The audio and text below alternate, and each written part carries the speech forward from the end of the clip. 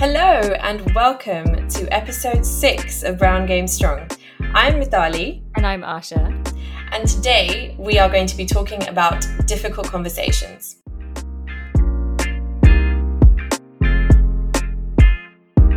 The topic of difficult conversations feels pretty timely because many of us are now taking it upon ourselves to have those tricky internal ouch conversations with ourselves as well as with our loved ones. So tell me, Asha, what difficult conversations have you been having in the world of activism, love, work, or otherwise?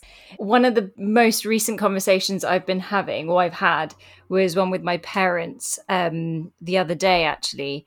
And it was so intellectually stimulating because we spoke about a whole bunch of issues that feel quite timely at the moment. So, things like colorism, things like sexual abuse, things like colonial history, things like slavery. And it was really refreshing to hear my parents' perspective. And, we generally come from the same stance, but have different opinions on it or have different experiences with it. And it was just really nice to hear their opinion. I mean, it wasn't so much a difficult conversation. It was more so like a stimulating conversation. But it was still, I think it still goes quite hand in hand with just having a conversation in the first place. But how about you? What are the conversations that you've been having? I think a lot of them have been centered around current affairs and things that have been happening in the news and in the media. Conversations I've had with family, with my parents around what's happening, as well as conversations I've had online with people that it's just really interesting how the process of having a difficult conversation can be so different depending on who you're talking to. Absolutely. And so what we're going to try and do today is actually cover some of the practical tools and techniques that we can apply to speak to different types of people and in different situations. And I think one that I've probably had very recently is actually with a close friend, and it was about their career choice. And it was something that I identified as was necessary to bring up. Sometimes I find that with friends, sometimes you can have really interesting conversations that are not always easy, and often you'll come out of it agreeing to disagree. I think it takes a certain type of person to both have that conversation and also receive it. So with my friend, I was realizing that they were probably not in the right headspace to actually make a sound career decision. And so I tried to help them with, I guess, by explaining my own experience when I went through something similar. And I said, you know what, a few years ago, I was in the exact same situation as you. And these are the reasons why I felt like I was not making sense at the time and I should have thought about things differently. And this is what I learned from that experience. And so I'm giving that to you. And it's up to you whether you want to take it or not. But it was important to me to actually convey that message in the right way. Yeah, and also I think the friend often trusts you when you're the one initiating the difficult conversation. It feels a lot easier than it is when you're on the receiving end of the conversation. But if you're a friend, then it feels maybe a little bit easier. I don't know, because sometimes it feels a little bit more vulnerable when you are, like, when it is someone that you know and it feels a bit more personal. But I guess that just depends on the friendship, really. If it's the kind of friendship where you are honest with each other and you have each other's best interests at heart, then you wouldn't really feel like they're trying to attack you. If anything, you would probably appreciate that they've reached out to you about something and that they want you to think about things slightly differently. It's really interesting that you say that, because I think from a personal perspective, I know I find it really difficult to be on the receiving end of criticism, especially when it comes from a friend or a loved one or a parent. Because I'm like, you're meant to love me for who I am. You're not meant to see me for any flaws that I have. As opposed to being like, I know that you really care about me and I know that all you want is the best for me. So I find that really interesting. And yeah, I'm going to have to take on board some of the things that you're saying. I think it takes quite a bit of inner work. Like, I'm probably very similar to you in that if someone approaches me with some kind of constructive criticism, I automatically shut off. And actually, sometimes the tools that we apply in giving criticism don't always work, because as soon as you recognize that it's going to be quite intense, just that phrase of, oh, we need to talk. Oh Oh my God. God. And you're like, ooh, what's the worst possible thing that this could be about? And then you literally play every possible scenario in your head and everything they could possibly have to say about you. And you like rack up your own ammo as well. You're like, okay, well, I have all angles covered. I know exactly what I'm going to say and blah, blah, blah. Every response possible for anything that they need to say to me. Yeah. And your sort of defenses go up. And I think that is a very natural human reaction. But at the same time, we kind of need to recognize also that we need to be able to take feedback on board. I had this like epiphany that came to me, and I was like, I think intense conversations are kind of, they feel like they get divided. I know for me they do. It's like that kind of a feeling-based conversation and a fact-based conversation. I think a lot of what we've been talking about is quite feeling-based conversation, where it will be something that comes from a loved one, or something that comes with an extra, it feels quite direct and it comes with an extra layer of vulnerability. And it's funny because I find it easier to have feeling-based conversations, maybe when I'm the one leading them, because, I'm validated by my feelings, where I can turn around and say, this is what made me feel not very nice, or, whatever it is. And that is kind of my basis for the discussion. I guess also being on the receiving end of that conversation feels a bit tricky.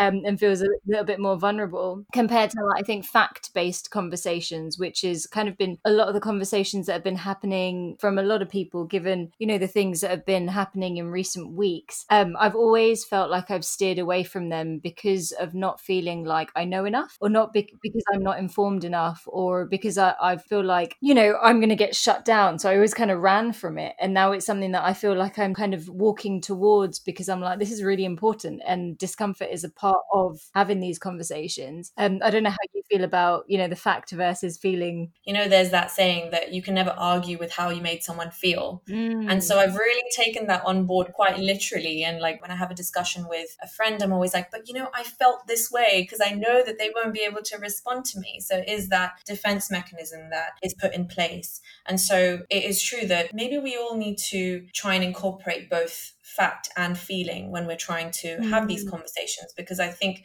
both aspects have a very strong part to play. On one hand, talking about your feelings makes you relatable. It makes the other person more receptive to what you're trying to say to them. Yet at the same time, when you go a bit more fact-based as well, or you kind of throw some more facts in, it validates or strengthens what you're trying to say, which is very necessary, because if we completely spoke based on our feelings all the time, those conversations would be slightly biased. And especially when you're approaching, say, family members and elders, there has to be an element of compassion, and there has to be an element of, I understand how you're feeling about this, but I have an alternate perspective to give you. And this is what I've been researching, and I've been reading a lot about this. And automatically you're telling them that you have facts because you've read about it. But then do you think that, say, if you're stating that you have facts as opposed to stating the facts, do you think that can come across as like a mechanism for being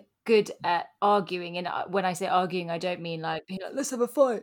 I'm talking about presenting the argument. So like, instead of actually presenting the information, maybe there's an element of like ego that gets involved, because it's like, trust me, I know what I'm talking about, I've read about it, as opposed to being like, trust me, I've read about it, this is what I learned. So it's important to also back that up by actually explaining what you've learned. I think when you're starting off a conversation, often that is a very key part of actually being able to initiate that dialogue. So when you're the words that you choose when you're starting off a conversation are very important, because people tend to shut off immediately. Like we said earlier, there is something called a feedback sandwich, or we call the shit sandwich at work. And it's essentially when you want to give someone constructive feedback, you start off by sort of giving them positive feedback or complimenting them, and then quickly throwing in the actual feedback, and then ending it on something positive. And I was reading about this, and actually it's not a very effective method of giving feedback, because it ends up sort of hiding or concealing what you're actually trying to say, and it sort of downplays the actual conversation you're trying to have and covers it with all of this fluff. And so people tend to not really engage with what you're trying to actually say. At the same time, there is a way of conveying a constructive message or a slightly different opinion. And it starts off by kind of showing that you understand where they're coming from, or that you're trying to put yourself in their shoes to an extent, because everybody has their own experience, and their mentality and belief system is based off of all of the experiences that they've lived through and what they've learned up until that point. And so it's important to kind of not disregard that. But at the same time, if you see them, saying something offensive, and for example, if we take the topic of racism, you could see someone making a racist comment, and that's obviously not okay. But that comes from a place of, they are a culmination of what they've grown up with, what they've been surrounded with. And they may not have taken the initiative to educate themselves outside of that mentality, but that's where we come in if we see something inappropriate or offensive. I think often we live in environments where we encounter people who have similar opinions to us. It's almost like, the idea of an echo chamber, where we're surrounded by people who are like us, and we filter out people who aren't like us. And literally online, even you won't follow accounts that you don't like online. So you're surrounded by things that you like or things that you agree with. If we're not speaking to people that are not like us or have completely different opinions, and we're just surrounded by our own opinions, that sometimes creates an even bigger divide and a bigger lack of understanding. Sometimes I feel like it's not even about convincing the other person. I think it's just about talking, yes, disagreeing, but coming to, listening to each other, soundboarding ideas, coming to an agreement that, maybe an agree to disagree, but also just a simple, I understand where you come from. Because often people will have opinions for reasons that they think are valid. And just because we don't think that they're valid doesn't mean that they are. Some people might feel like it's totally appropriate to be racist in some situations, and they have their own justifications for it. I'm not condoning that. I'm not saying that that's necessarily right or wrong, but I think that's how you learn more about the world as well, don't you? Because once you kind of go somewhere outside of yourself, that's when you start hearing the world around you. Absolutely. Yeah. And do you also think that to an extent they may be that way because they've not had difficult conversations? It might be that someone has picked up on something, wrong that they've been saying, or something offensive, but they've chosen not to have that conversation because it's too uncomfortable. And so that person has felt validated and almost wants to reinforce their mindset and project that on other people over time. And so that becomes quite detrimental to them and to people around them, because no one's telling them a different opinion. And so, like you said, your echo chamber will keep validating you for your opinions. Right, yeah. And so that's also why it's so important for us to surround ourselves with not just people who are like-minded, but people who also have slightly different opinions that we can actually learn from. So would you say that, based on kind of what we've discussed, that it's very important to actively take on that initiative to have a difficult conversation if you feel like there is a need for it? I don't know. I think you have to pick your battles, don't you? It's I think it's important to call someone out if you feel like it is important. And often, being South Asian, you come across the auntie and uncle who say slightly outlandish, controversial things, and you let it go and you're usually at a family event and you're like, don't make a fuss, it's not a big deal. I think something as simple as asking, sorry, what did you say? Or sorry, say that again, is quite a good technique. And I think that they discuss this on The Guilty Feminist, where it's simply asking someone what they said, or just to repeat what they said, will get them to think twice about what they said, if they've made a joke or something like that, because then they'll be that maybe they'll have expected a laugh, or they'd expected you to go along with them. Simply just that them repeating it, they'll be oh no, don't worry, kind of thing. Or if they repeat themselves, and I guess they maybe also be bound to explain themselves, which is then they're hearing what they're saying again and then being oh yeah, maybe that wasn't okay, kind of thing. I don't know. I think when it comes to it being important to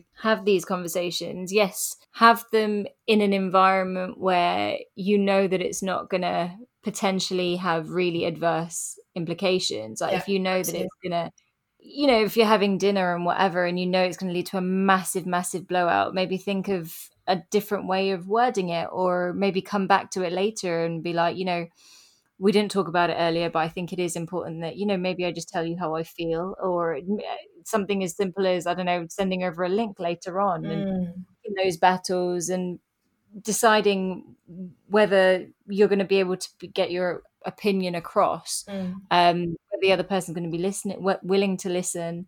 I don't know how you feel about it. I try and really read the room, like when I'm talking about something, especially when it's like quite an intense topic, or if it's something quite confrontational. I try and find the right setting, and I think it's quite important to be wary of the setting and the timing of when you're bringing something up. You could have picked up on something, but it's not always necessary to respond in that very moment. So take something. So much easier said than done. I know, though, it isn't really it? is, because obviously we are emotional beings, and we are quite reactive generally. It's like if like your partner's just like really done your nut in, and you're like, okay, I'm gonna have to hold it now because we're going to, like, I don't know, have dinner with like our families or something, and then having to then like hold it together. And just generally of like if you're in a gathering or in a group sort of situation, it could be quite intimate, but you know, someone said something offensive, and maybe you're on holiday and everyone's just having a really good time, and you're just like, do I really want to bring this up now? In some cases it might be okay to do so, and if you think something is not right, then you of course should say something about it. But you have to think about what you're actually trying to get out of that conversation. That's very important. When you start it, it's important to think, well, am I just trying to tell them off and make them feel bad about themselves, or am I actually trying to educate them? And am I trying to get them to think from a different angle and perspective, which in my opinion is a bit more progressive. And so if we're able to actually hold in that reactive nature and say, you know what, I'm going to bring this up, but I'll bring it up slightly later. Or you could, you know, after the holiday, text them later and be like, you know, that thing you said, like, I wanted to talk to you about it, and I was having a think, and it, you know, made me uncomfortable, or whatever it is. I think that could end up being a lot more productive and positive as a conversation, because what you'll get out of that is probably they're in a different mindset. They're probably calmer, and not necessarily, I mean, you definitely have to also think about what time you're messaging them and calling them. Like if it's in the middle of a work day, like they're probably running around, not even really paying attention. And I think your tone as well. So the way that you say things, have that calm, grounded tone of voice, rather than raising your voice and shouting at them or being quite condescending, because that can be really off-putting, and that can make someone feel so embarrassed that they will completely like dismiss you and be like, I'm not going to talk to you about this today. Or even worse, they'll probably shout back, and then before you know it, it's a shouting match. There's a psychologist that I came across on YouTube. Her name's Thais Gibson. She runs a personal development school. It's called the Personal Development School. And she talks about some brilliant, brilliant things. And in that, she talks about how to communicate your feelings and what you want effectively. I think these are more so for like closer relationships. But it's the idea of, you know, sometimes we go on and on about how we feel. So it's kind of similar to the sandwich thing of being like, this is how I feel, or, you know, this is how, say in your situation, this is how, you know, what you said, it made me feel a little bit off, or it made me feel a little bit uneasy. You know, I'd really appreciate it if you'd just be able to maybe think twice before you talk. I know this is a very like base level example, but the idea of expressing how you feel, not going on and on about it, but then expressing your need after that. So say for example, with like if you're talking to a good friend or like a partner or like a parent, just being like, you know, I like, say for example, if like the person that you're seeing hasn't like responded back to your text, it's like ghosted you for like a couple of days, you know, just being like, I know like you must be busy and, you know, things must be crazy for you at the moment, but I feel pretty dismissed. Say like when you leave me on read or whatever, like, like, you know, I'd really like it if you're able just to like drop me a text and like touch base, or, you know, let's allocate a time to spend time together. And like when I first came across this, I was like, no way am I like doing that. That feels so vulnerable to be like, can you please text me? Or like, can you please like, you know, but I think there's an element of like real there's something really empowering about asking for what you want. And I think often we assume that people know exactly how we feel, or like even in a group conversation, we assume that everyone's going to be of the same mindset or know exactly what to say, or, know the correct way of addressing something or saying something. And we don't necessarily realize that some people may genuinely, that's not where they're coming from, or they're not coming from a malicious place. So I think maybe the idea of expressing how something makes you feel and what you want from it, kind of thing. It's hard, isn't it, though? It's Mm. hard putting yourself out there and being vulnerable, because we are conditioned to act in accordance of making ourselves look superior or Yeah, it's cool. You can't text someone 3 times in a row if they've not responded, right? yeah. I guess it's like that self-preservation thing of like, it's like a Mm, coping mechanism. Yeah, and I guess also it depends how close you are to this person, or the that's friendship or the true. relationship that you have with them. But I think we're also like really conditioned to always have like our defense up, or always like kind of self-preserve. And yeah, there's a real beauty in just like letting that go and just being like, well, yeah, I'm going to be vulnerable, but I'm not going to cling on to it, kind of thing. It Mm, there's something really, I feel like there's something really powerful in being like, I know what I want. This is what I want. Please, like, if you can give it to me, great. If not, that's totally fine. Whatever. At least I asked, yeah. kind of thing. I think also we're taught, maybe it's a South Asian thing, where we're taught never to ask for anything. We're taught that, there's always the assumption that we should know what other people want, and we should be more accommodating to other people's needs than we are of our Yeah. own needs, and, not Mm. being told or taught to express our own needs, kind of thing. So, yeah. Yeah. And that we should be satisfied with what we've got. Mm, And sometimes you just, if you don't ask, you don't get. And yeah. often I've found that by asking, it's just made a world of a difference, Yeah, because yeah, yeah. suddenly the other person knows how you're feeling, or just what your needs are. And people aren't generally psychic. I'm really glad you brought up this whole idea of texting someone and then asking them to respond, because it's similar to calling someone out as well in a Mm, conversation, when you say, "Oh, what did you say?" Because suddenly it's like they know that you're aware that they've said or done something, yeah. and so they're now obliged to respond. So Yeah. you're kind of putting them in a position where they need to respond. Going on to kind of this whole idea of the digital age now that we live in, it's interesting, and I've been thinking about this for a couple of days, because it's just so acceptable now to just dismiss things and not respond to everything that you Mm, see, because we're exposed to so much all the time that we pick and choose what we want to respond to. And often, this idea of being blue ticked, and ghosting, is just so common now.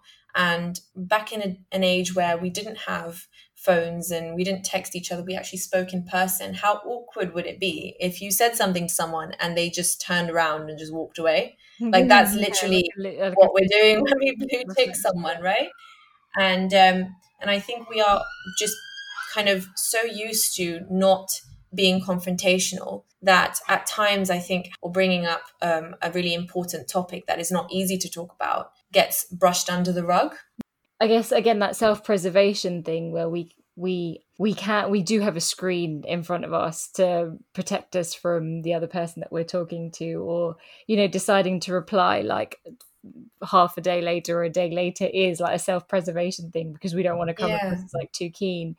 Yeah, I agree. And I mean, I was thinking to an extent of even people who make like fake accounts, and if they have something negative or nasty to say to someone else, they never do it from their own account, because Right, they don't want to show that it was them. And right. so there is so much room to just put energy out there, even without being confrontational, Yeah. which I find really interesting, because that's not something we used to be able to do 15 years ago or 20 years ago. Right, yeah. But having said that, with lockdown, with the anti-racism movement, with mental health struggles, and everything that people are openly now talking about, it has sort of almost forced us into thinking about things from a different perspective. And it's also, I noticed at the start, it sort of like created a divide. Like, you knew who was like being really openly vocal about Mm, certain topics, you knew who was not really saying much, and the people who were getting aggressive. And I think there's just such a mix of emotions that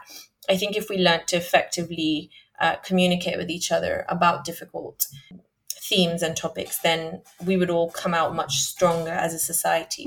Yeah. And there'll be a lot more like tolerance. It's easy, isn't it? Like when you feel strongly about something, to not hear the other, or not even want to listen to the other person or the other perspective, because you are so convinced that you are right. Absolutely. And I think that creates an even bigger divide. And sometimes just kind of disarming the whole conversation and being like, you are absolutely valid to feel that way. And I'm always just like, when someone says that to me and then they say, but ... I'm like, stop it. That's just like that you're just basically trying to like, just trying to like invalidate what I'm trying to say, blah, blah, blah. I'm like, just let me have my opinion. Yeah, we all want to be right because we obviously everything we do and say we think is right, and until we want someone to be invalidates it as well, don't we? We want to be validated. Yeah. We want other people to validate us, because when we feel like we've convinced someone in an argument, or if you're having a conversation and they're like, yeah, I totally agree, we felt like, yes, they're validated us. You get a dopamine absolutely hit. And I feel like sometimes we have to differentiate between that and genuinely just having a conversation, which is something that you have to then decide for yourself. It's like, am I doing this for the dopamine hit, or am I doing this because we're just having a conversation? It's just necessary to remember your why, because it will ultimately lead to either a positive conclusion or an argument or a fight. And so, or it could just be even worse, which is both parties just stop talking or kind of ignore what's been said. We're basically now just encouraging you all to just have fights between each other and just really just create absolute chaos in your household. You have Mitali and my permission. No, I'm just kidding. Please don't. But also don't quote us on it. Yeah, some people are going to come back and be like, the reason for my divorce is Brown Game Strong. Oh gosh. Let's not go there. But yeah, so I guess final question then, Asha. Is there any difficult conversation that you are looking to have, and how would you go about it after the chat we've just had? Yeah, I don't know. I think basically I would probably use a bunch of the stuff that we've been talking about. I find that, potentially asking someone what they meant again so that they repeat themselves is quite a good way of doing it. Also, like, I've been trying to implement how it makes me feel and what I want from it. It feels extremely vulnerable, but I found that it's been really empowering. And at the end of the day, like, I'm getting what I want from it, kind of thing, and not in like a manipulative, like crafty way. Just like this is what I would like this person to do or whatever. And it just makes it easier for everyone. So yeah, those are my two go-tos. But how about you? Yeah, probably try and get the person to think twice about what they've said.